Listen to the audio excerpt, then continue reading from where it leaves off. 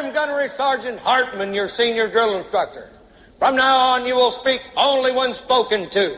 And the first and last words out of your filthy sewers will be, sir. Do you maggots understand that? Sir, yes, sir. Bullshit, I can't hear you. Sound off like you got a pair. Sir, yes, sir.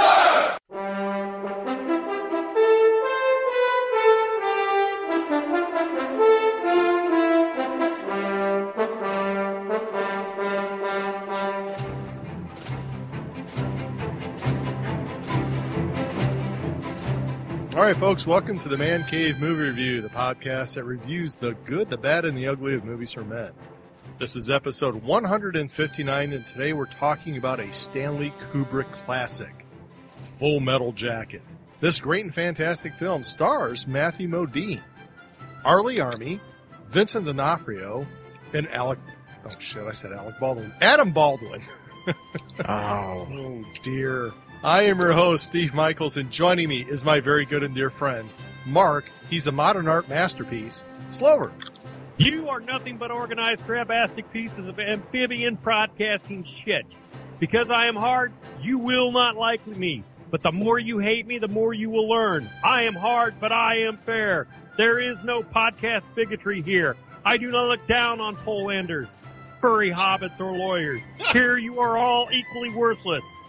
And my orders are to weed out all rum-chata drinkers who do not pack the gear to serve in my beloved podcast. Do you maggots understand me? Sir, yes, sir. I can't hear you. Sir, yes, sir. Oh, well done. Okay, it's going to be that kind of a show, guys. He's setting the bar.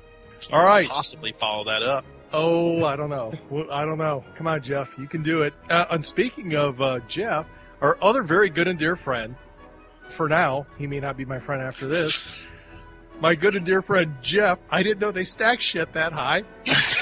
Muncie. Well,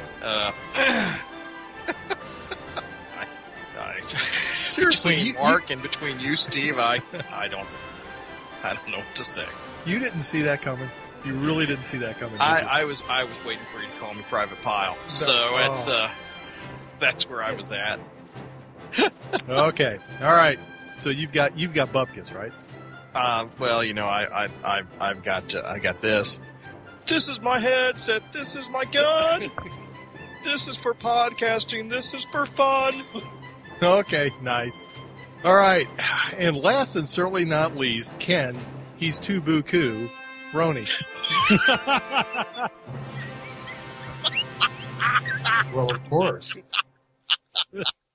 But, Jeff, Mark, we've got to give it our best for this great and fantastic Kubrick classic. It's a man cave movie that it's a warm spot in the heart of many people. Now, if you guys screw up, you're going to be standing tall before the man. Now, all Steve expects is that you honor him as if he were the voice of God. I like it. Very well done. All right, guys. Well, there you go.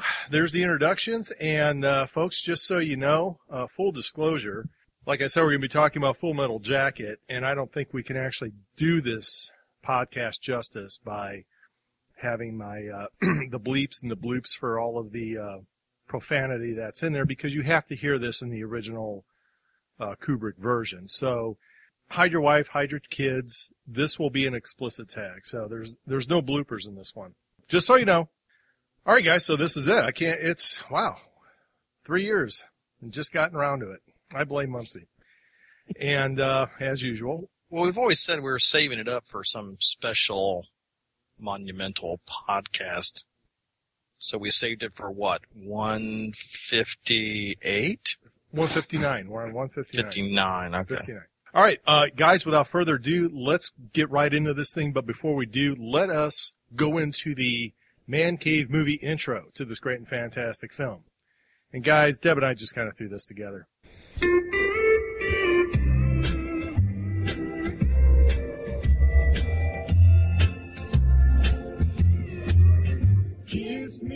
This classic Stanley Kubrick movie about the Vietnam War follows a Marine from boot camp to his experience as a combat correspondent in Vietnam. Michaels, What is that beer on your desk? Pabst Blue Ribbon, ma'am. What is that you've got written on your t-shirt? Born a podcast. You write Born to Podcast on your t-shirt and you drink Pabst Blue Ribbon. What's that supposed to be? Some kind of a sick joke? No, ma'am. You'd better get your head and your ass wired together or I will take a giant shit on you. Now answer the question or you'll be sleeping on the couch tonight. Well, I was feeling nostalgic for the old days of beers and beer drinking. The what? You know, the good old days of yesteryear. The retro thing, ma'am. Don't you love your podcast? Yes, ma'am. Then how about getting with the program? Why don't you dump out that piss water and get yourself a real beer? All I've ever asked of my podcasters is that they review a decent man cave movie and drink a quality beer. We are here to enlighten the listening audience because inside every listener is a man cave movie fan waiting to hear what great and fantastic beer you're drinking. It's a microbrew world, son. We've got to keep our heads until this hipster beer craze blows over.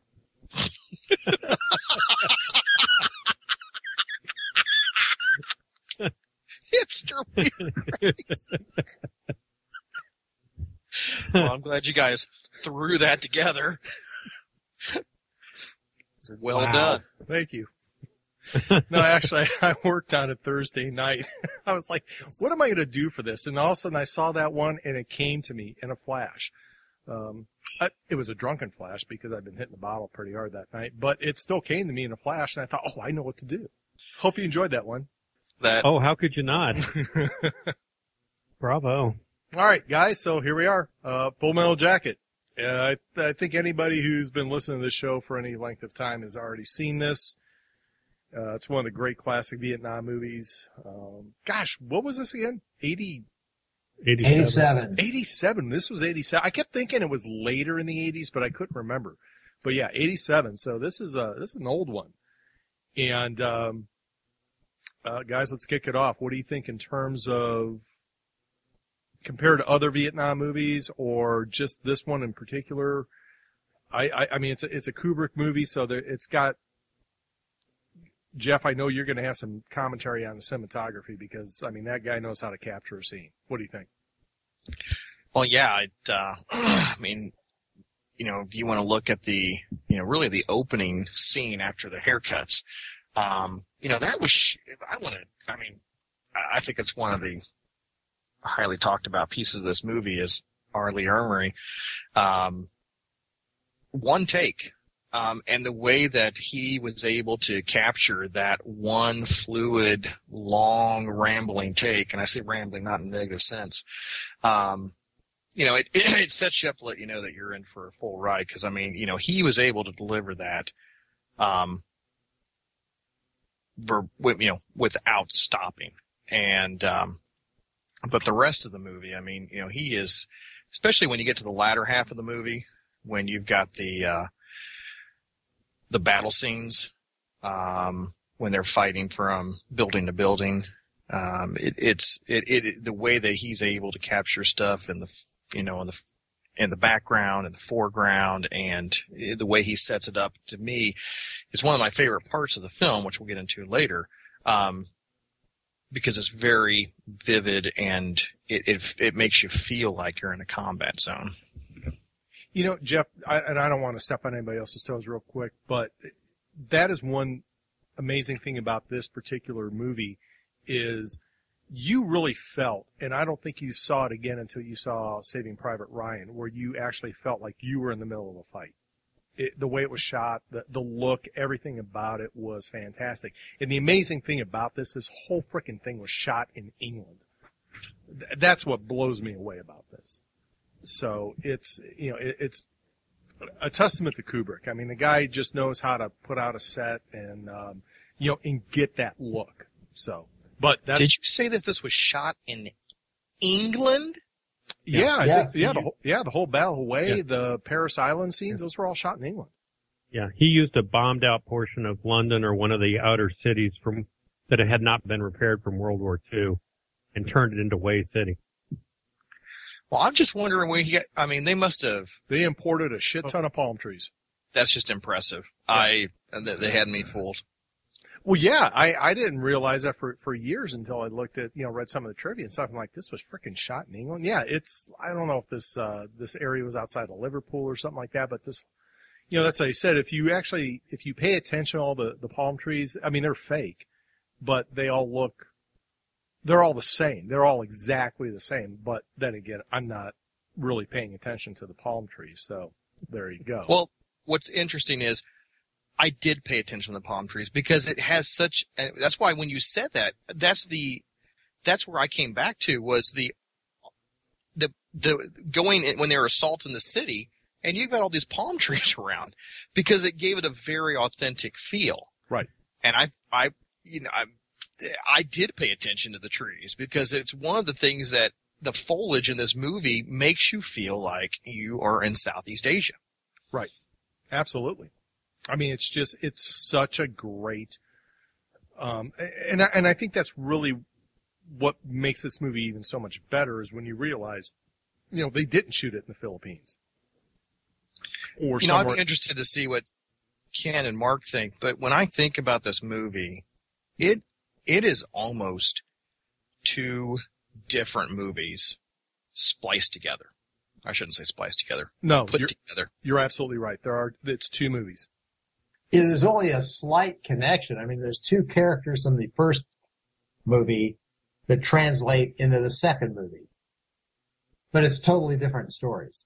Well, when you think about it, the three, and again, I'm sure I'm not giving spoilers away, but, the first three people I mentioned in this movie, two of them die within, the first 40 minutes? They're gone. You don't see them again. And they're two of the main actors. So. Yeah.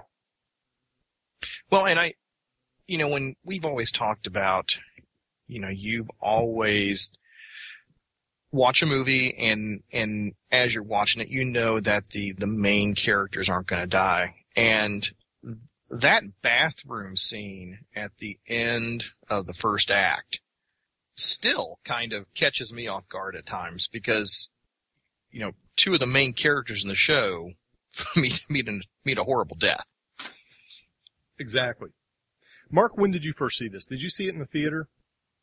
Yeah, I saw it in the theater, and it's one of those movies that if it ever gets re-released for the cinematography and the sound, especially the second half of the movie and the fighting in Waste City, to really appreciate this movie, you need to see it in the big screen. It's just one of those movies that deserves it. You've all commented it's two movies in one. Joker and Cowboy are the connecting characters throughout the movie, and it's really Joker's movie because he starts off as this smart ass who gets himself noticed right at the beginning with Gunnery Sergeant Hartman, and he's a smart guy. He's a competent Marine, but he's kind of got this attitude of I'm not going to take this seriously, and in some ways, I view the movie as this is watching Cowboy grow up. Joker grow up? Joker grow up. Because at the very end, he is faced with some really harsh realities that aren't so funny anymore. That Hartman was trying to beat into their brains. Right. It's one of those movies that you can't help but laugh. And that's what's brilliant about Kubrick. His casting of Hartman, who was really an advisor, but he realized this was the guy to play the gunnery sergeant, because he was one. And it made R. Lee Ermey into what he is, which is as Ken would probably refer to him as TV trope.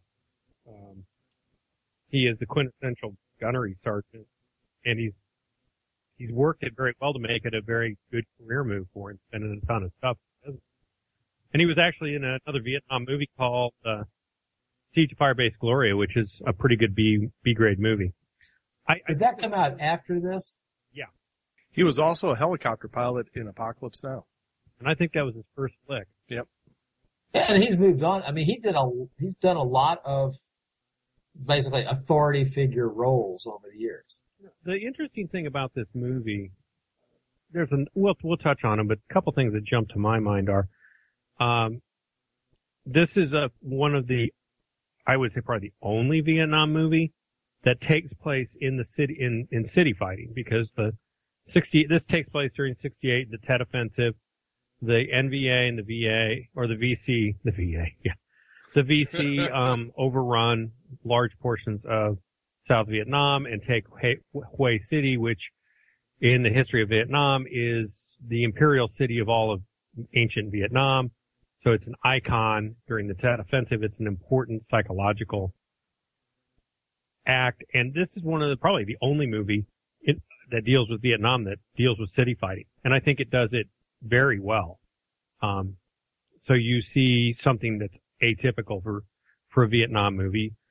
Another thing is Kubrick's not, in my mind in this movie, he doesn't have a judgmental agenda of pro-war or anti-war.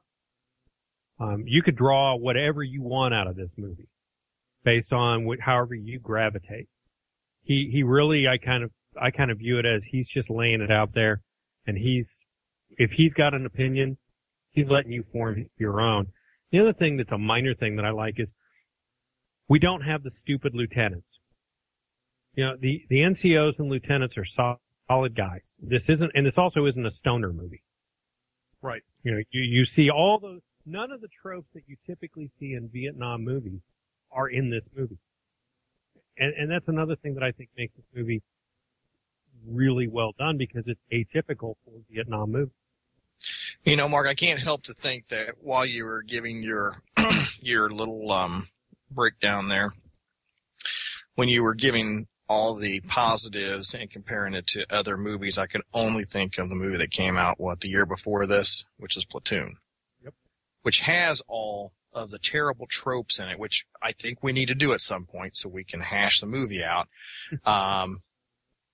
And I'm not saying that's a bad movie, but it is a different movie, and yeah, you can't compare the two. I mean, this, like you said, this took the view of Vietnam to a different level that we've really never seen before, and we've never really seen a boot camp to this effect. I mean, the boot camp scenes. I mean, really, this is back when Sergeant could knock the shit out of you, and basically make pussies into men, and because that's what you needed.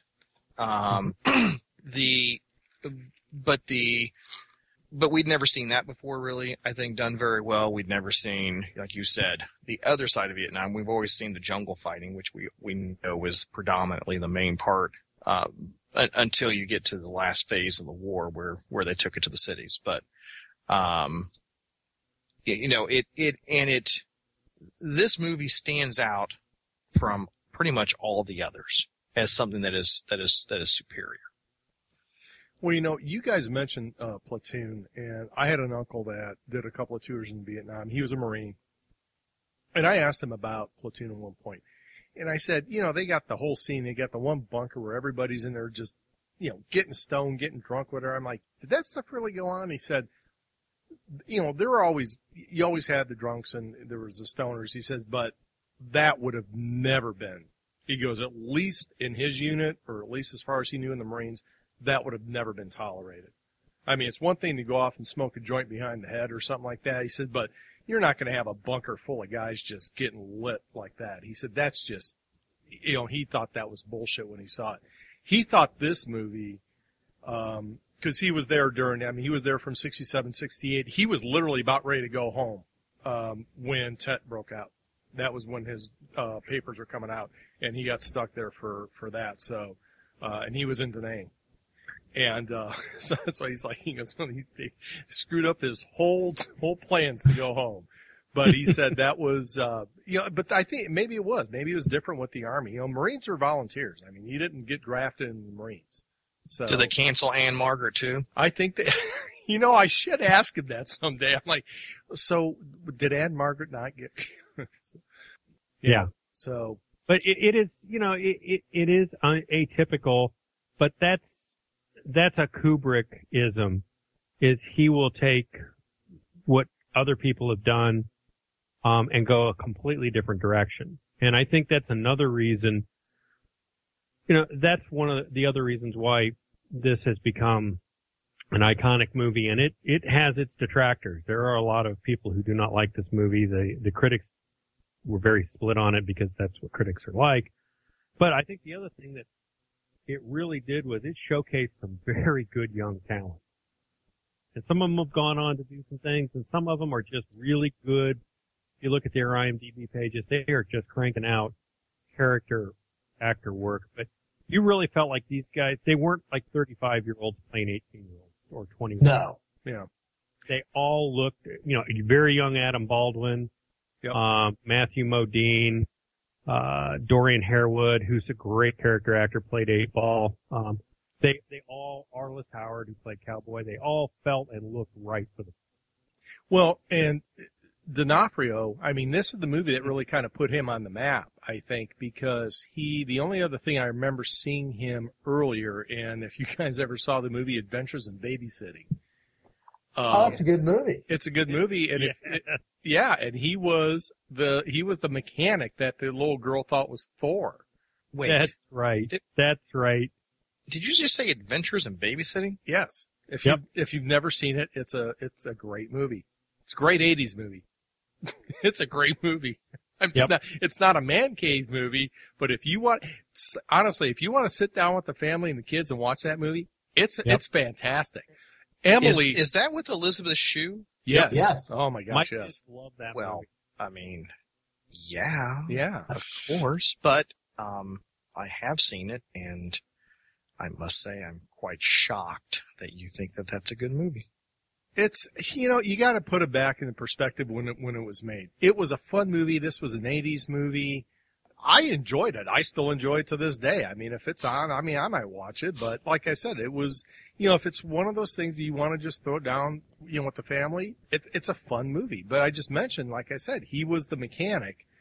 D'Onofrio was the mechanic. And he's, he's standing there, lean, mean, fighting machine, and then you see him in this, and he's, 150 pounds of chewed bubble gum. He put on a massive amount of weight for this movie. I think they said he beat out Pacino for Raging Bull. Yeah, De Niro. Oh, I'm sorry, Well, De Niro. As someone who has put on a pretty large amount of, blubber in the past year or two, it's easy to do. Oh, no, you're absolutely right. It's real easy to do. You could, to get to that size, like I said, if I wanted to get as fat as him, oh shit, I could do that inside of a month. Piece of cake. Roll in the frickin' beer and the ice cream, I'll be going to town. I'd look like that in no time. That's easy. I mean, that's the easy part. Looking like, I don't know, Gerard Butler in, the 300, not so easy to do. Yeah, but it doesn't look like that anymore. Well, they never do. They always, because at that age, because I think he's not too much, I don't think he's too much older or younger than me, that you can't maintain that. Not if you want to keep your sanity. Or you just have fantastic genetics. But this was the movie I think that really kind of put D'Onofrio on the map. Because after this, I mean, he was in a lot of stuff, and then he did he was on that frickin' TV show I watched like forever. Was it Law and Order? Yeah. I think he was on Law and Order. Yeah, Law and Order. And, he kind of played a weird, quirky type of Sherlock detective dude. But, I mean, he was really good in this. And the thing that is, the whole time you're watching this, I mean, you just really feel for him in this. I mean, you just feel so bad. Because he's not the brightest bulb in the harbor. I mean, you just know that.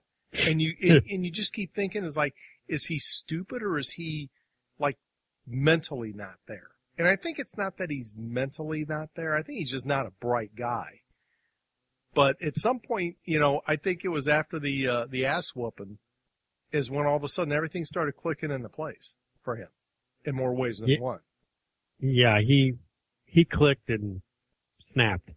And I'll tell you guys, I mean, that scene that night, because, you get to a point, folks, for those of you who haven't seen the show, D'Onofrio plays Private Pyle, and he is the, platoon screw up, or the barrack screw up. I mean, he can't even tie his shoes. He screws everything up. So finally, they do the whole, community punishment. Every time he screws up, everybody else pays for it. And then there was that night when the barrack decided, we're going to set this right. And to this day, and I don't know how many times I've seen this movie, I have a very hard time watching that scene. It's rough. It is rough. It is brutal. Really rough. It's brutal. Well, I'm not promoting it, but you can understand why these guys did it. They are so fed up with him.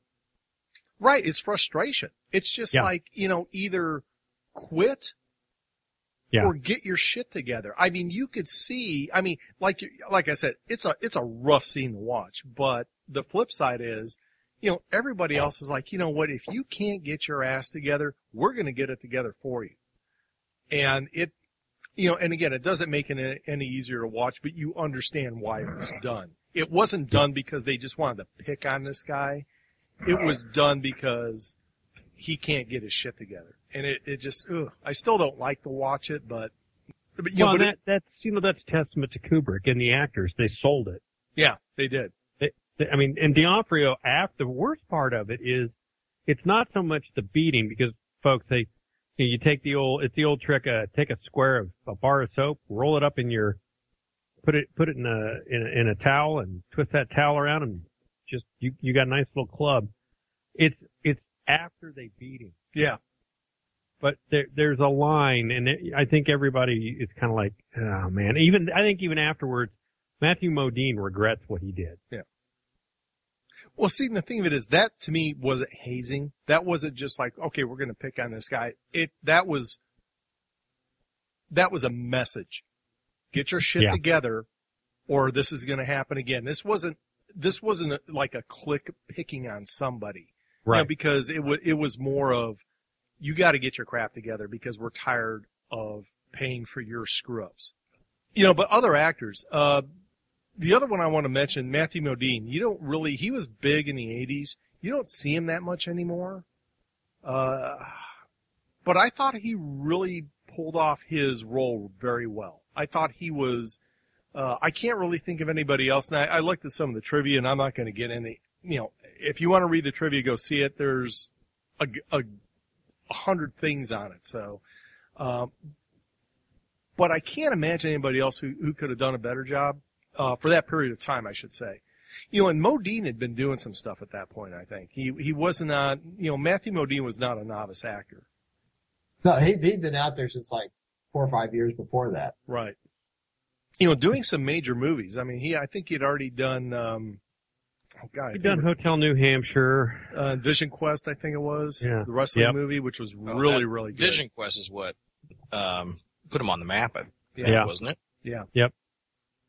Now, where did I keep saying Alec, Adam Baldwin, where did he fit in this? I mean, was this like one of his first or earlies? I know it was an early movie for him because he looks like he's about 19. My Bodyguard, Steve. Don't you remember that movie? Son of a bitch must pay. 80. Yes. Yeah, My Bodyguard was his breakthrough, and that was 1980. And then he had done a number of movies, half a dozen movies, until he did this. And I think this movie really kind of got him going. Yeah, I agree. I think this was his movie. Yeah. That got him noticed. And God rest the soul of a good and dear friend, Ward Williams. But when we saw this movie, and this is one of his favorites, he'd always say, if I ever was somewhere like Vietnam, I would strap my ass to a guy like Animal Mother because you're getting out. And Animal Mother's probably selling insurance, retired insurance salesman now. No, Wardy said that was the door gunner on the helicopter. Yes. But Adam Baldwin's character, Animal Mother, he's not insane. He's not a psychopath. But he is thoroughly bloodthirsty in the sense of, I'm not going to get killed. Yes, he's very direct. Yeah. Well, it was it's kind of like that line when, after the battle of that one city and, a couple of their guys got killed and everybody's kind of standing around saying, peace, bro, sorry you're dead, blah, blah, blah. And they get to him and he goes, better you than me. He's just got this, it could have been me. But that, and if I got a word to fight for, my word's poontang. Yeah.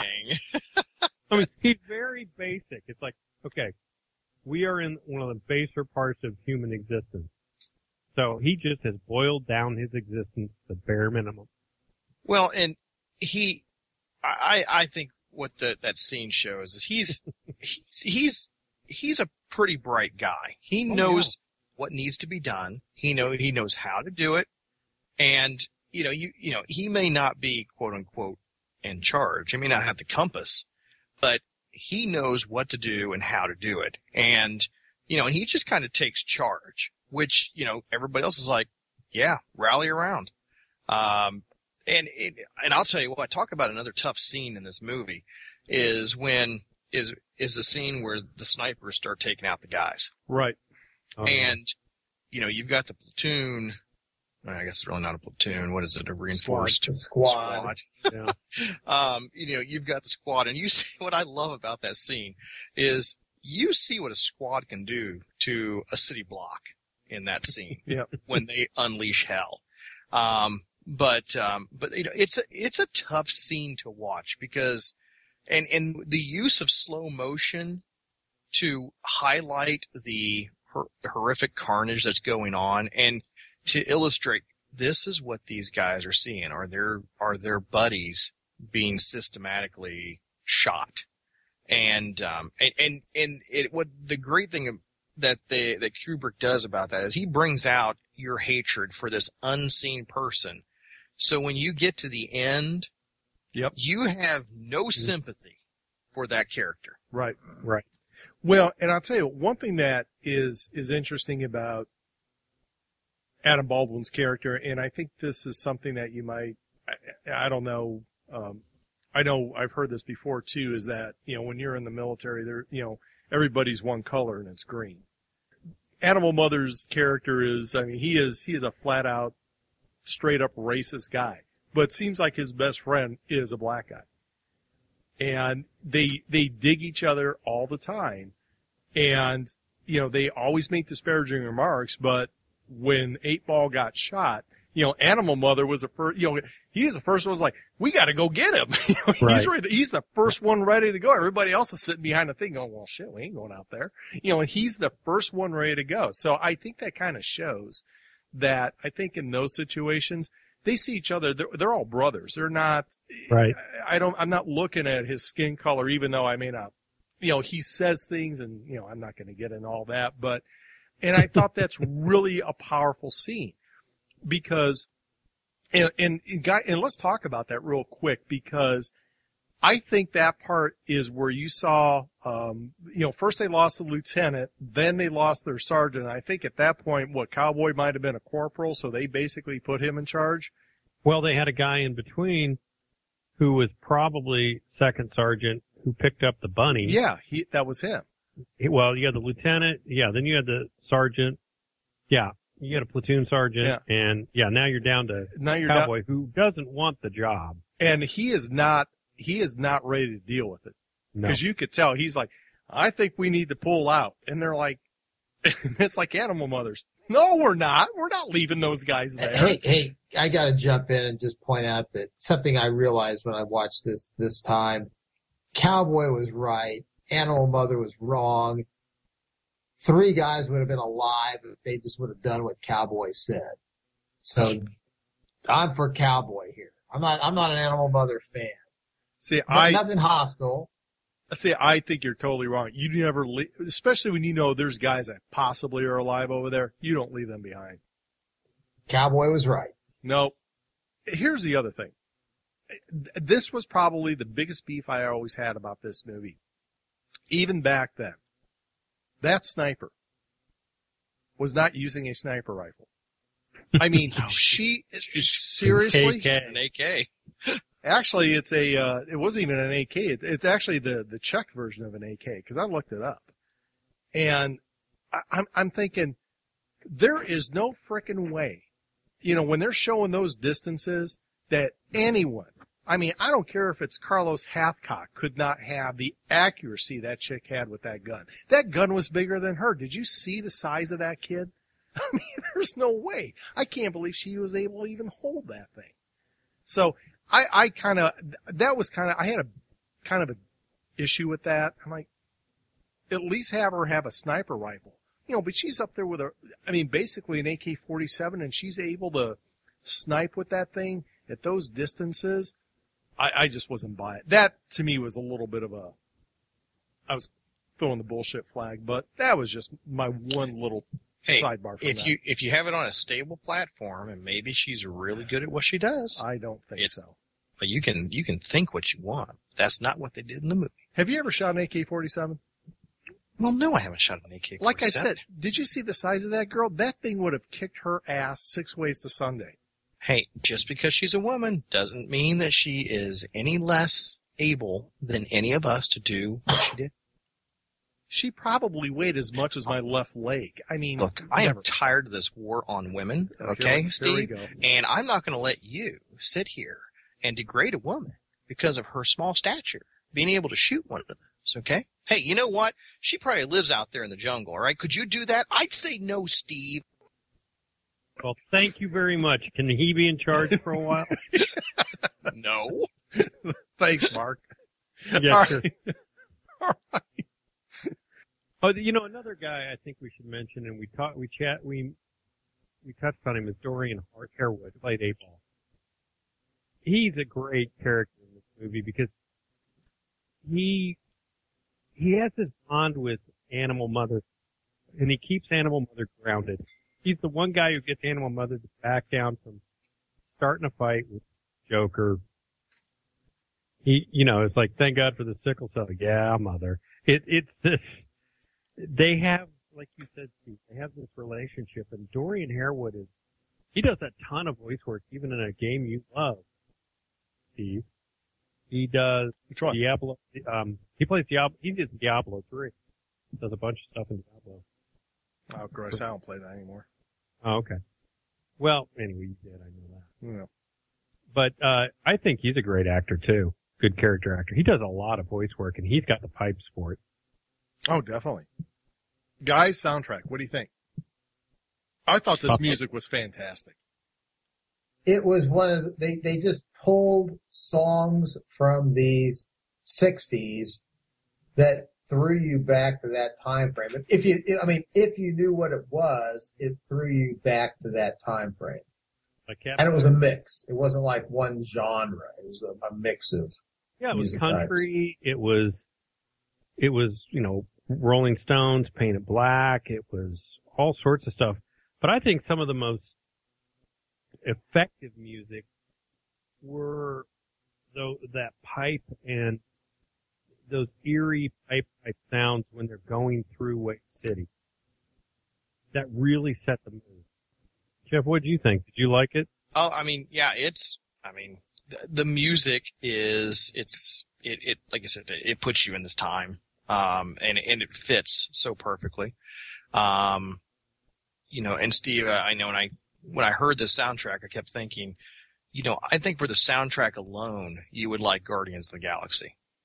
Because I'm going to say it tops this soundtrack. Yeah. Does it really? Oh my gosh, yes. Guardians of the Galaxy soundtrack is great. And it's key to the movie.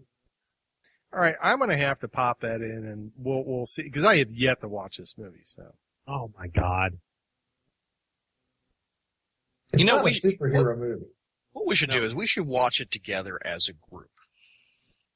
I'm game. I don't want to be in the same room with you guys. Yeah, you do. Okay, I'll tell you what. You watch it.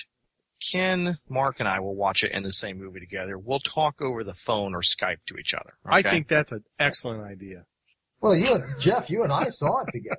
We did. Movie Grill. We did. With your boys. Yes. And the reason I don't go back there again is after that experience that night. But Steve, it's not a superhero movie. No, I understand that. I don't know, for some reason it didn't appeal to me at first, but like I said, I am taking them on your advisement. I do have it around here somewhere. So I will pop it in the DVD this weekend and give you my report. Anything with a kick-ass raccoon is absolutely big A+ in my book. Does the raccoon talks? It does talk. Very good. Outstanding. Who are you calling a raccoon? Yeah. Oh gosh. All right. Well, guys, geez, it's getting about that time. So, brother, what you drinking? Let's see. Who's up? Who is up? Let's start with Mark. Mark, what do you got? New beer from Rogue, our friends at Rogue. We like Rogue. It's called Rogue Farms Fresh Roast. Ale brewed with freshly roasted Rogue Farm malt. You're going, so what does that mean? And I read from the bottle, the holy bottle of Rogue. Rogue Fresh Roast is made with Rogue Farms barley fresh roasted at the brewery. The barley is taken directly out of the roaster and rushed 273 feet, no more, no less. 273 being the number. We don't think it gets much fresher than that. We know you'll enjoy it or whatever, blah, blah, blah, blah. Jeff, you would love this beer. Imagine a porter with a slightly roasted, malt taste. Or barley taste. For malt, or rather, it is a wonderful, it reminds you of a porter. It's got that porter color. Steve, you would love it as well. It's a big bottle. It's $7.99. It's not a porter, but it sure has characteristics of a porter. It's a unique little beer. And I think it's like 5.7. It's a porter, so it doesn't have a ton of alcohol, but pretty color, great taste, great lacing on the glass. Just a wonderful, Rogue has done it again. It's got just enough of a hoppiness just to leave it a little dry on the back end. Very nice. Like it. Yeah, so Rogue Fresh Roast. I have to check that out. All right, Jeff, what do you got? I told you guys I took a trip to the Northeast a couple weeks ago, and we stopped by the Sam Adams Brewery. Their, I think, mock-up of a brewery, where they do apparently some brewing. And they released a new line, at least a new line to me, and they had some stuff there to buy that I'd never seen before. And they have this new line called the Barrel Room Collection. I ran across some of these in Kroger the other day. Nothing I think I would like, but Steve, Mark, you may like them. And they're in a very, very cool bottle. The beer I have, it's called an American Creek. Creek is spelled K-R-I-E-K. And you'll see why they named it this collection, is an ale aged with Blanton cherries in oak barrels. Ooh. Okay. Tasty. Is it so? Here's brown ale or no, son of a bitch. This tastes like the very first beer I ever brewed, because I brewed I wanted a cherry wheat. That was the first beer that I brewed, was a cherry wheat. I poured this in a glass and smelled it, and it hit me. I was like, holy shit. And I took a drink, and I was like, this tastes exactly, except I didn't use Blanton cherries. I just used regular maraschino cherries. But it is, it's a good beer, 7% alcohol. It's a single bottle. It's a big, tall bottle. It's a pint 9 ounces? It's a pint 9 ounces. Okay. And when you go there, Steve, Mark, if you go to their beer section, you will see these bottles, and they stand out because they look like, well, I don't even know what they're kind of a tapered beer bottle, but they're a unique design. Very good beer. Apparently they're coming out with a new line of this. I meant to get the honey, porter, but they were sold out of all of it. I was going to bring that back. Very cool place. If you guys have never been to Boston or to the Sam Adams Brewery, very cool little place. Free of charge to go in there. It's a small operation. Brought this back, brought a bunch of beers back from New Hampshire, got a lot of local brews up there. Their little industry is just getting started up there, so they're really high on their craft beers. So I brought a bunch back from New Hampshire. So which one did you pick? Which one did you get? Because my wife got me some with a backpacker on. I can't remember the name of it, but it's a backpacker was their logo. Guy backpacking. I have no Is idea. that one? Okay. No. I'm just curious. No, I'll showcase them on the show. I just got a bunch of just a lot of porters and stouts and things. And I'll showcase those on the show. But this beer, very good beer. Very good beer. Very light. Very flavorful. Very nice. All right, guys, I am kicking back with one of my summer favorites here. Pabst? No, I am drinking it's the original Belgian wheat. It's the Hoegaarden. Hoegaarden. Hoegaarden. Oh, yeah. Yeah, so I picked up a 6-pack of those. I haven't had it in a little while, and it looked good, and it's still kind of humid down here, so I thought, I'm gonna get one of those. I was looking at some porters, some stouts, and said, nah, I don't think so. Or I'm gonna go with some wheats. Trying to stay into the whole summer thing of drinking wheat beer or pilsners or some light ale. So there you go. That's what I'm drinking. And by the way, Jeff, did you have an ABV that was worth mentioning at all? Or nope. Okay. Well, I mean, it's a respectable 7%, but nothing. Ooh, nothing that's close. I'm gonna have to it's for That's solid. for this little thing, for basically an ale with cherries in it. Hell yeah, it's good. All right. You know what? I'll give you this. All right. Thank you. So there you go. All right. Well done. Better than the Godzuki? Yeah. No, that's all. That's insulting. That's if you're drinking like, never mind. All right. Pabst Blue Ribbon. All right. And last and Horchata. certainly not least. It's now time for Catching Up with Ken. My darling, I can't give up your love, babe. All right, Ken, what's your top highlight of the week? Top highlight was last Saturday night. I went out to the Indianapolis 500 Speedway and watched the Rolling Stones in concert. We Nice. had a cookout at some friend's house down on the canal downtown. Very quality cookout, if I may say. The Ebbs are very good host and hostess. They had chartered a bus, a fancy like rock star tour bus, to take us out to the Speedway, arranged to get access to the suites so we'd have someplace to hang and drink and get food and all, and then watch the show. They put on a great show. I mean, you can joke all you want about how they're older than dirt and should be in walkers and wheelchairs, and Keith Richards should have died 20 years ago, but it was a good show. Good quality. We were way far back, but they had nice videotrons where you could see all the action. Neat fireworks show. Well, the cool thing was we were up like 5 stories up, so we could see all the fireworks that were going off through the city because it was the 4th of July. And the whole city was just alight with rockets and explosions and everything else. It brought back some bad flashbacks, of course, but I got through it and enjoyed the show. Didn't Keith Richards or one of them take a tumble off the stage? I didn't hear Yeah, or see that. I read where one of them kind of rolled and tripped over the stage, or If they did, it didn't interfere with the show. yeah, he bounced right back I up. was back to where they were literally like ant size. Okay. But no, the show was great, and I had a great time. Stayed up. I didn't get home till like 4.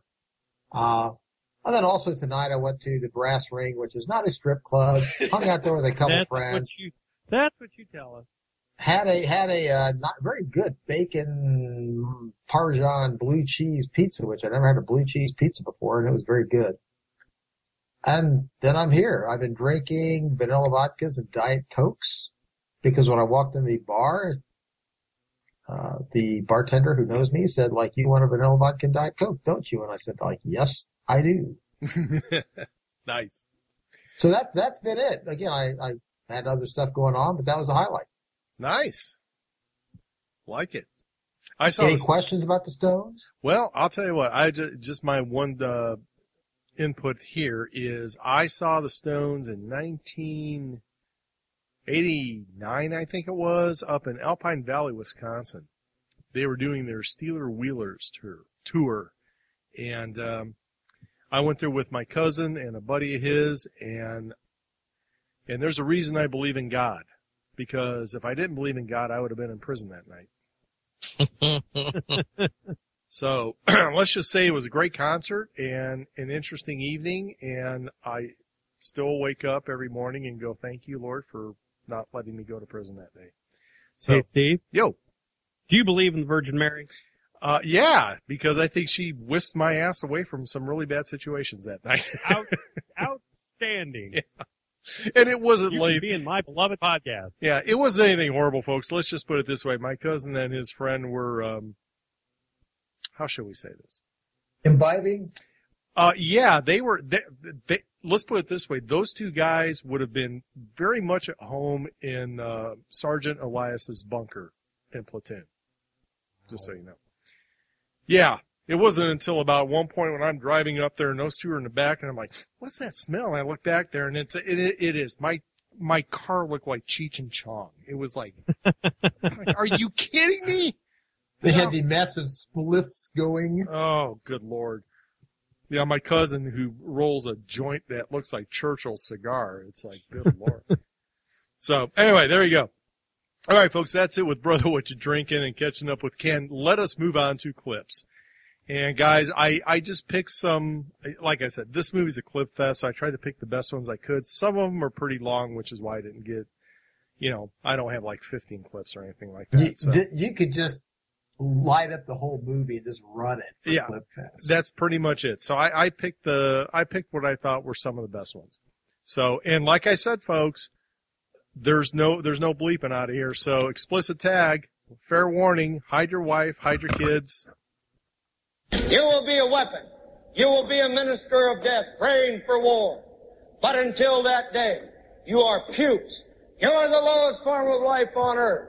You are not even human fucking beings. You are nothing but unorganized, grabastic pieces of amphibian shit. Isn't that what Steve told us right before the podcast? Something along those lines. All right, let's see, number 2. What's your excuse? Sir, excuse for what, sir? I'm asking the fucking questions here, Private. You understand? Sir, yes, sir. Well, thank you very much. Can I be in charge for a while? Sir, yes, sir. And folks, if you've never seen this movie, you gotta see it just for the opening, the first 20 minutes, just the barracks scene when he's doing that whole thing. The guy was on a roll. And it's just, it was just fantastic to watch. I mean, you laugh, but then again, you're sitting there going, but if you were on the receiving end, you would not have been laughing. Well, if you were laughing, you'd be choking. Yeah, I was going to say, the only person who's laughing was Pyle. He wasn't laughing later. So, no. All right. What are we going to do in Arlie Ermy introspective? Retrospective, I should say. I don't know. All right, next. Do I make you nervous? Sir! Sir, what? Are you about to call me an asshole? Sir, no, sir! How tall are you, Private? Sir, 5'9", sir! 5'9"? I didn't know they stacked shit that high. You trying to squeeze an inch in on me somewhere, huh? Sir, no, sir! Bullshit, it looks to me like the best part of you ran down the crack of your mama's ass and ended up as a brown stain on the mattress. I think you've been cheated. Well, I don't think he was cheated. He's obviously above world average. Well, Jeff's been cheated by at least 2 inches. Sorry. World average. Oh gosh. All right. Here's a. You know what they say? Big things come in small packages. Uh-huh. Oh gosh. All right. Here we go. Next one. Get the fuck down off of my obstacle! Now! Move it! I'm gonna rip your balls off so you cannot contaminate the rest of the world! I will motivate you, Private Pyle, if it short dicks every cannibal on the Congo! That's what Steve says to Jeff at the beginning of every podcast. Who comes up? Where do you get that? I mean, I don't He even. just made it up. Yeah, it's that's like. what I mean. What does that mean? What does that mean? That's a interesting note about this movie, which is Stanley Kubrick is known as being a total control freak when he's making a movie. But when it came to this movie, he just sort of said, "Hey, Arlie, you just do your thing, man, and I'll film it." And the thing of it is, when you watch this movie, when you see him going through the barracks, I mean, you actually feel, I don't want to say uncomfortable, but you're almost scared. And from what I read from some of the trivia is, you know, those guys never even seen him before because they kept them separated. So I can't even imagine when he walked in there. I mean, because the guy, you know, they probably, God, he looks like a drill sergeant. Well, he was a drill. I mean, he really was. So the intimidation factor had to have been, you know, like 11.5 off of 10. So, all right. Let's see. Next one. Ann Margaret and Entourage are due here next week. I want someone to be there on the airfield and stick with her for a couple of days. Rafterman, you take it. Aye, sir. And get me some good low-angle stuff. Don't make it too obvious, but I want to see fur and early morning dew. Sorry, ladies, for that. Those of you who watch the show, but it is the Man Cave movie review, and I had to throw that in. Now, he's inspired me to stay right where I am. In the rear with the gear. Yep. I'll tell you, that guy that played that lieutenant was awesome. Yep. All right. Let's see. And as a follow-up to that. We also have reports that a division of NVA has occupied all of the city of Hue south of the Perfume River. In strategic terms, Charlie's cut the country in half. The civilian press are about to wet their pants, and we've heard even Cronkite's going to say the war is now unwinnable. In other words, it's a huge shit sandwich, and we're all going to have to take a bite. Sir, does this mean that Ann Margaret's not coming? Joker. He's got his priorities right. You Yeah. gotta admit. You know, Why don't you get up to- I guess he could have said something different like, didn't you just tell us not to worry about all of this shit that we are now worried about, sir? No. All right, let's see. Next one here, and guys, this is where I got the Man Cave movie intro to the Screen Fantastic film. It's a long one, but it's worth it. Green, what is that button on your body armor? A peace symbol, sir. Where'd you get it? I don't remember, sir. What is that you've got written on your helmet? Born to kill, sir. You write born to kill on your helmet and you wear a peace button. What's that supposed to be? Some kind of sick joke? No, sir. What is it supposed to mean? I don't know, sir. You don't know very much, do you? No, sir. You better get your head and your ass wired together or I will take a giant shit on you. Yes, sir. Now answer my question or you'll be standing tall before the man. I think I was trying to suggest something about the duality of man, sir. The what? The duality of man, the Jungian thing, sir. Whose side are you on, son? Our side, sir. Don't you love your country? Yes, sir. Then how about getting with the program? Why don't you jump on the team and come on in for the big win? Yes, sir. Son, all I've ever asked of my Marines is for them to obey my orders as they would the word of God. We are here to help the Vietnamese because inside every group there is an American trying to get out. It's a hardball world, son. We've got to try to keep our heads until this peace craze blows over. The thing about that scene that you have to see it to appreciate it is when that Pogue colonel is lecturing him, he goes, it's a Jungian thing, sir. Blink. A what? Don't you love your country, son? Like, Yeah. I am completely clueless. So I will downshift you. When he says the duality of man, he gets this deer in headlight look like, what the hell is that? I'm going to change the subject now. Well, it's also the fact they're standing in front of a mass grave while the whole thing goes down. Right. Minor detail. Yes. All right. Next. Oh, you seen much combat? I've seen a little on TV. You're a real comedian. Well, they call me the Joker. Well, I got a joke for you. I'm gonna tear you a new asshole. Well, Pilgrim, only after ya eat the peanuts out of my shit.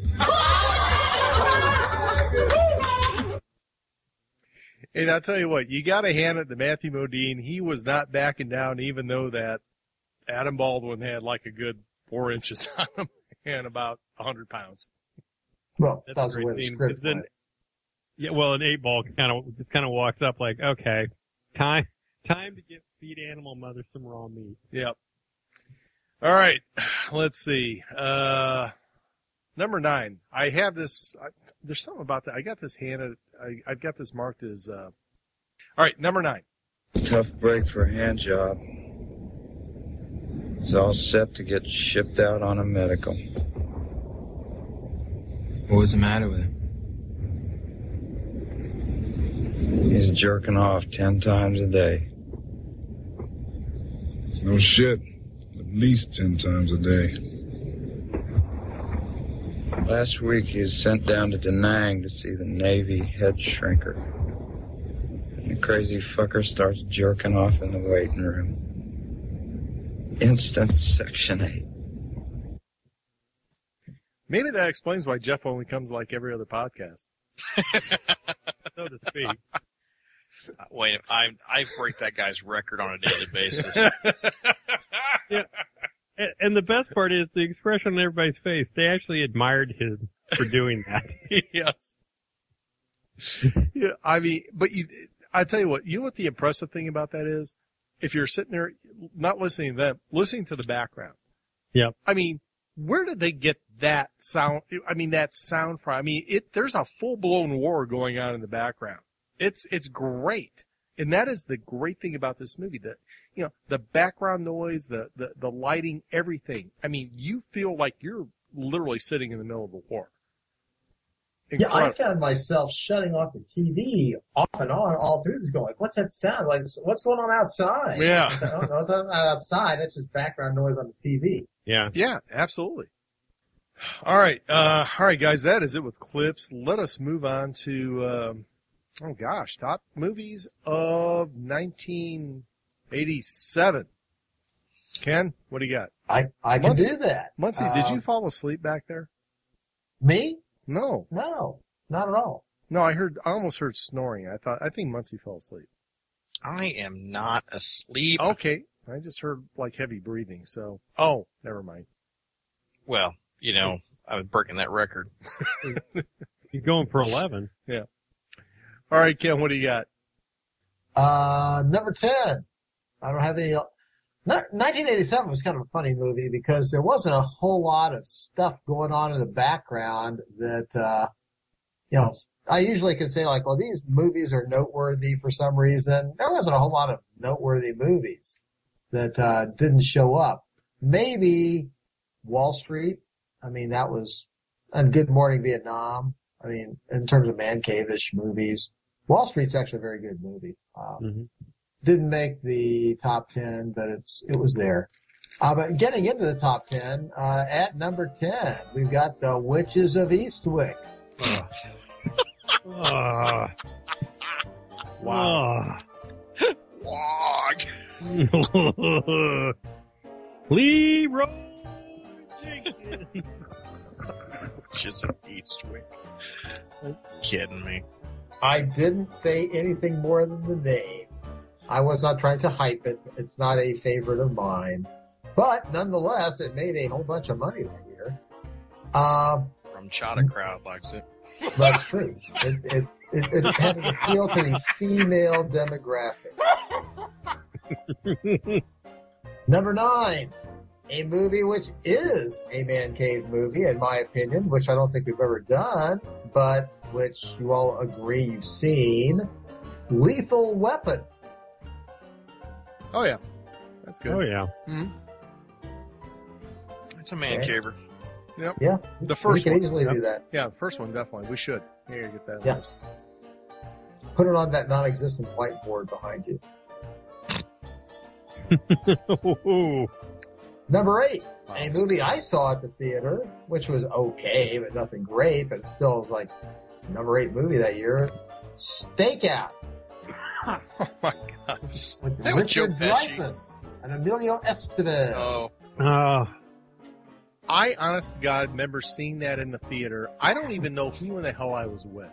And I I remember being in the theater in some bizarre area. I have no idea. And it's still to this day, kind of drives me crazy because I really don't even know who in the heck I was with at the time. So. It's a lame movie. I mean, it's workmanlike is the best I can say about it. Yeah. Number 7, The Secret of My Success. Good movie. With Michael J. Fox. Oh, yeah. Funny movie. Oh, it's a great movie. It's your classic 80s movie. Yeah. Oh, yeah. Number 6, a man cave movie, because we did do it. The Untouchables. Oh, yeah. Wow. Absolutely, yeah. Hold on, Are you okay, Mark? We're waiting for Mr. Tuberculosis to get back. Yeah, he's going to Arizona for his longer treatment. Continue, sir. Fine. Okay. Number 5, I remember going to see this on a date.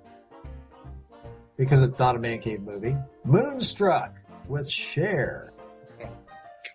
It is not. I've never seen it. It's not a man cave movie, but I'll tell you what, I do like that movie. It's one of Debbie's favorite movies.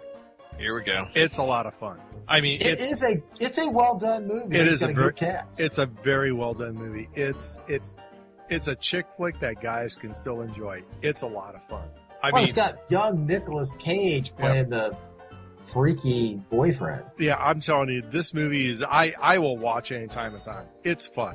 I have a good time. Plus the soundtrack. The soundtrack alone, you watch it just for the music. It's a lot of fun. Okay. Yeah, that's fine. You know what? And I'm not ashamed to say it. You know what? Screw you all. Screw you all! I'm taking my podcast and going out. I hope you die. Yeah, I hope you die. All right. Continue, Ken. Number 4, a movie about the conflict we're talking about. Good Morning, Vietnam. I'll be honest with you. I honestly was never a big Robin Williams fan. So I remember seeing it thinking, I don't like it because he's in it. And I know I'm one of the weird people that don't like him. I just never thought he was funny. I just thought he was kind of like a goofball. It's like, kind of like Jim Carrey. It's like, not interested. Well, you're actually pretty much right. And Good Morning Vietnam is not on my list of favorites, and I don't think it's really held up with time, but that's me. Okay. It's the same joke. It's the same shtick over and over. And then we have this moment of realization. It plays for cheapness. It's not, yeah, you're right. It does not hold up well. It's not a good movie. Right. Well, it's better than Operation Dumbo Drop, which came out a year ago. Now we qualify it. Was that it? Number 3, Beverly Hills Cop 2. Hated them all. Yeah, hate is a extreme emotion. I just didn't like them. Sorry. They never appealed to me. I think I never even got past it. When 2 came out, I'm like, whatever. Done. But continue, Ken. All right. Well, for those of you that like your bunnies boiled, Fatal Attraction. Oh my God. Oh, there's this, boy, do I have a story there. Good Lord. You know, that, gentlemen, is not a date movie. Okay? Mark, thank you. Thank you for telling me that. Why didn't you tell me that? That might have had an impact on why I'm single to this day. Yeah, why didn't you tell me that like 25 years ago? Because that was the frickin' movie I took a date on, and funny how that worked out. Yeah, no she's shit. going, yeah, get some. You're like, oh my God. I am not kidding. I took a girl on a first date. I mean, that was it. After the movie, I was like, what do you want to do? She goes, I'm not feeling well. Can we go home? I'm like, yeah, sure. I was like, she's the one that picked the frickin' movie. I'm like, I didn't know what it was. that would be the best for all of us. Let's just pretend this never happened. Yeah. It's like, can we start this over? Nah, we're done. Probably. Jeff? Yeah. Jeff, did you ever see it? Nah, it's over. Did you ever see it, Muncie? What? Yeah, I actually went to the theaters and saw it. Yeah. And I didn't take a date. I think it was like a college thing. It was a bunch of us wanted to go out because, well, we heard about this great movie, and yeah, about the hot. We left there and about, said, no, you heard about the hot sex scene in the elevators. What you heard that, about? something like that. That's yeah, why you went to see it, you perv. We didn't know any better. We were in college. Yeah, with Michael Douglas and Glenn Close. Oh Yeah. my God, I had no idea what I was getting into, and like I said, she's the one that suggested it. I'm like, oh, okay, fine, we'll go see it, and it is. We went to see the movie. We were supposed to go to dinner afterwards. Nope. Date was over right after the movie. I'm like, all right. Yeah, there's not going to be any consummation after this movie. No. Hey, it's upside. You save money, pal. Yep. No, well, I ended up just driving over down to the bar and drinking there. I was like, Christ, I ain't got nothing else to do. That was a better use of your evening. Good Lord. But yeah, that's just funny when you said that, Mark. Not a date movie. Not a day movie. No shit, Sherlock. Guess what I did? Dumbass. Well, like I said, she's the one that picked it. So, all right. Well, there you go, folks. That is the top movie. No, it's not. No, it's not. It's number 2. Oh, that was number 2. I thought that was number 1. All right, continue, No. Ken. Sorry. I had to let you guys go. You had a lot to say about Fatal Attraction for you not liking it. You talked about it enough. Hey, Steve, can Ken be in charge? All right, Ken, what's next? Number 1, the top movie of that year. 3 Men and a Baby. This year. With Tom Selleck, Steve Guttenberg, and Ted Danson, and a baby. That was a date movie. Yeah. Oh yeah, that's what you want to take a date on. Here, want to have a kid? Want to have a kid? Yeah, that's right. I saw it at the theater. Actually, I saw about half these movies at the theater. That was a date movie. Wow. Well, there you go. That was the top movies of 1987. All right, so we are now going to move on to the Man Cave Movie Review Checklist. If I can find my checklist. I can never find my checklist. All right, that is it with the that is it with the top 10 movies of 1987. So we're moving on to the Man Cave Movie Review Checklist of this great and fantastic film. Number 1.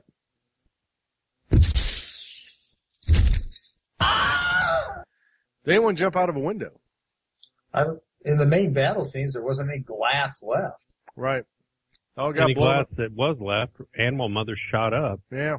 So there was none.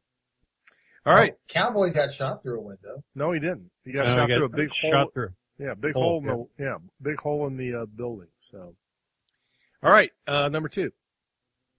If you want him, come and claim him. Was there a Liv Tyler role in the movie? I love you long time, baby. Nah. Totally necessary. Yeah, you Nope, got it. nope. They had to show that. Nope, not at all. All right, whatever.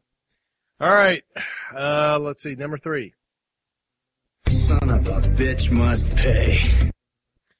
Well, guys, was there a son of a bitch in this movie, and did he pay? He paid. He got 7.62 Full Metal Jacket. He sure did. All right, let's see, number 4. Was there Wilhelm scream in this movie? But there could have been. There should have been one. I mean, a mortar, the guy picking up the bunny rabbit. I don't know. All right, let's see. Next.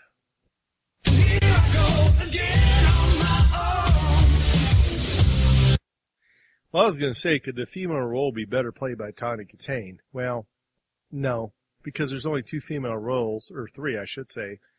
2 of them are hookers and one's a sniper. They're all Vietnamese, and she doesn't fit the bill.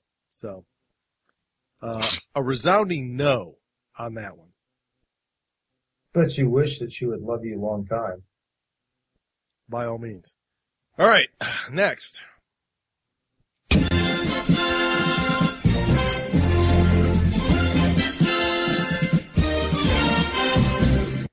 Was there a montage in this movie? No. Oh, really? I could say that boot camp was all one massive montage, but that's just me. Yeah. It was cutscene after cutscene. That's called a montage. No, that's not a montage. Hey, look, if you're not going to give me Usual Suspects as cutscenes where they're doing the interrogation. You're not getting this as a cutscene. Mark, what do you got? Mark, what do you got? I'm voting present. Oh, jeez. All right, fine. Jeff has convinced me. He's correct. You're wrong. All right. Well, I'm still in charge because I am. I'm making executive. For the time being. I'm making an executive decision. There was a montage in this movie. Wow. And you know why? So let it be written. So let it be done. So there you go. All right. Let's see. Next. What the fuck? Was there a what the fuck moment in this movie? I told you this is an explicit tag, folks. Don't be surprised. I'm going to say yes. It's the Vietnamese girl with AK. I just can't. That always bothers me. That's just, to me, a what the fuck moment in this movie. Versus having a sniper rifle. Even a Mosin Nagant with a scope on it. It just, I love this movie, but that's just one of those where I have a breakdown and go, what the fuck was he thinking? Why does this little girl have an AK? And she's so good with it. That's just me. But that's my WTF moment. Yeah. Those are not sniper rifles. You are not that accurate with those. A sniper is just somebody that's shooting an unseen. Okay. All right. And last and certainly not least. And so it begins. Was there a Babylon 5 reference in this movie? Did you catch it, Jeff? I forgot to look. Yes, there is. Okay, Mark, before you start, Jeff. You have failed me for the last time. I have one job on this show. You had one job. You had one job. You didn't even remember to do it. I didn't even remember to do it. Nice job. Yeah. And you know what else, Jeff? Son of a bitch must pay. I'm curious now. I'm sure I will be shocked and amazed when you announce it, but what is it? Rafterman. Kevin Major Howard. Really? Appeared in the episode Path of Sorrow. Hold on. Mark, back up. You're like really fading out. Kevin Major Howard. There you go. He was the actor who played Rafterman. Yeah. He played in an episode of Excalibur, which was the Babylon 5 spinoff. Okay. He played an officer in Path of Sorrows who's interrogating Captain Gideon back when he is found by the techno mages and saved. Oh, very nice. Yeah. Very obscure too. Very obscure. Very, very short-lived series too. Yeah. But yes, so you do have a B5 connection via Excalibur. We'll take it. We will take it. You're welcome, Jeff. Thank you, Mark. I was beginning to become concerned. Well, considering you didn't even bother to look at it to begin with. Didn't even think about it. I mean, that's what's sad is. It is. All right. Well, there you go. That is the Man Cave movie review checklist and our B5 reference that Mark pulled out. All right. It is now time for the Man Cave movie review of this great and fantastic film. So let's see. Let's see. I think I did the last one. So Jeff, it's Jeff's turn. Is it really? It is your turn. I'll start playing. Okay. I'll start playing the music when you go too long. Okay. All right. Hey, thanks, Mark, Steve, Ken, everybody. Let's see here. Okay. Hey, you know what? This movie, I think, I don't even know what the hell I'm trying to say right now. I'm so unprepared for this closing. I didn't think I would do it tonight. I just can't even do it. Ken, you're going to have to do it for me. Okay. Thanks. I'll step up. Take it for the team. Thanks. This is a product of the 80s. It's something Kubrick had been looking at doing for a number of years. for those of you that are younger, Vietnam didn't get a lot of play. It took a while before there were movies about it. I think, while the war was going on, all I can think of is maybe the Green Berets with John Wayne coming out. And then there was a long dry spell. And then in the late 70s, you started getting a few movies.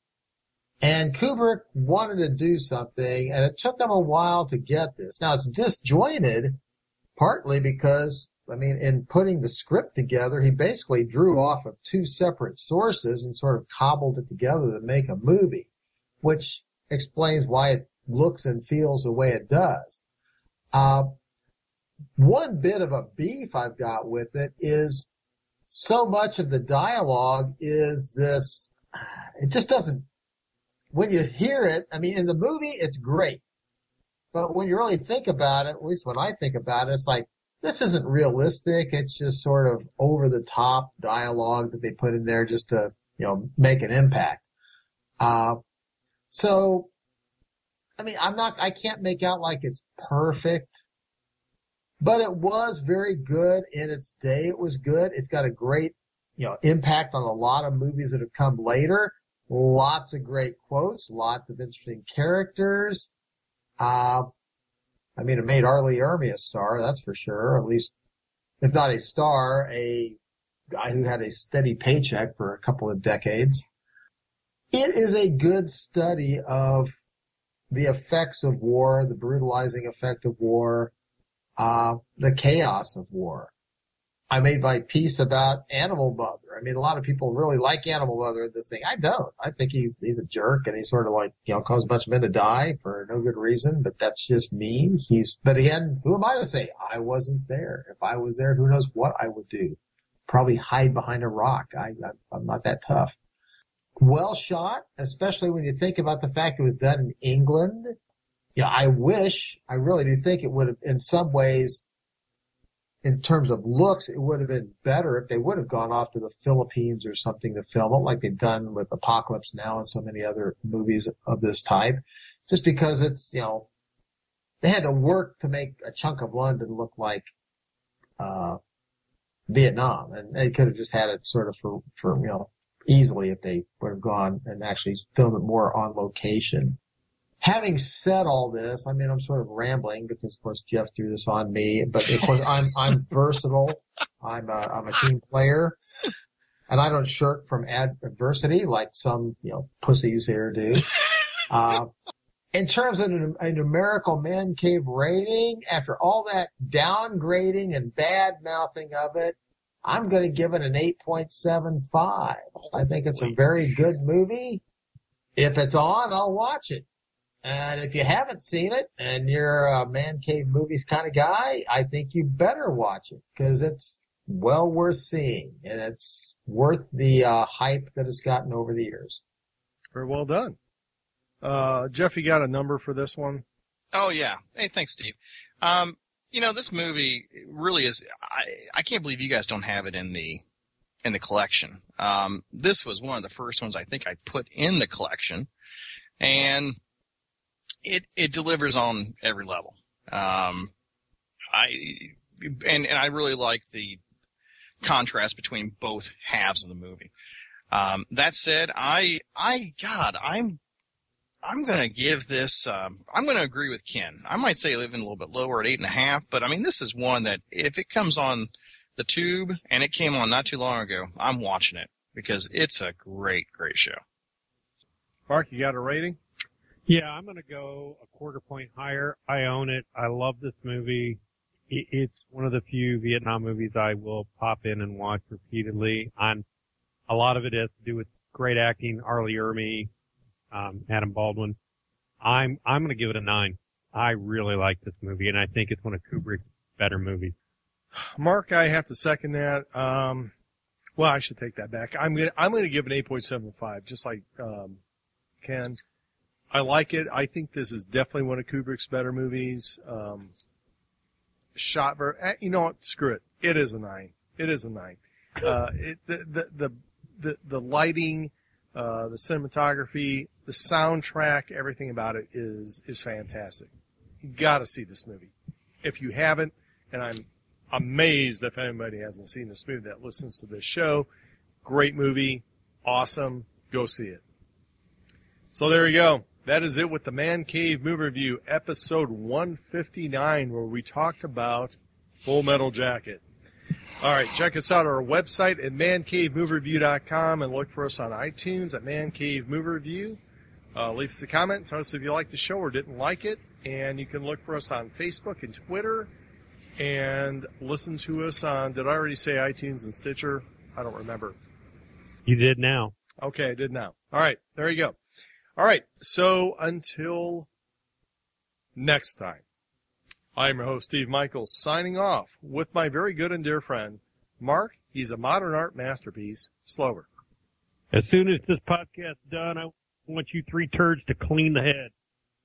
After Muncie's been in there, not on a bet. All right, and speaking of our other very good dear friend saying, Ver and Auf Wiedersehen, Jeff, I didn't know they stack shit that high. Muncie. Good night, Steve. Thanks for having me on tonight. You're welcome, and we were happy to have you here. So I knew he was going to be mad. All right, and last and certainly not least, Ken, he's too buku for you, Roni. I think you'd all agree that we're all into shit, but we're at least alive. Yes. All right, guys.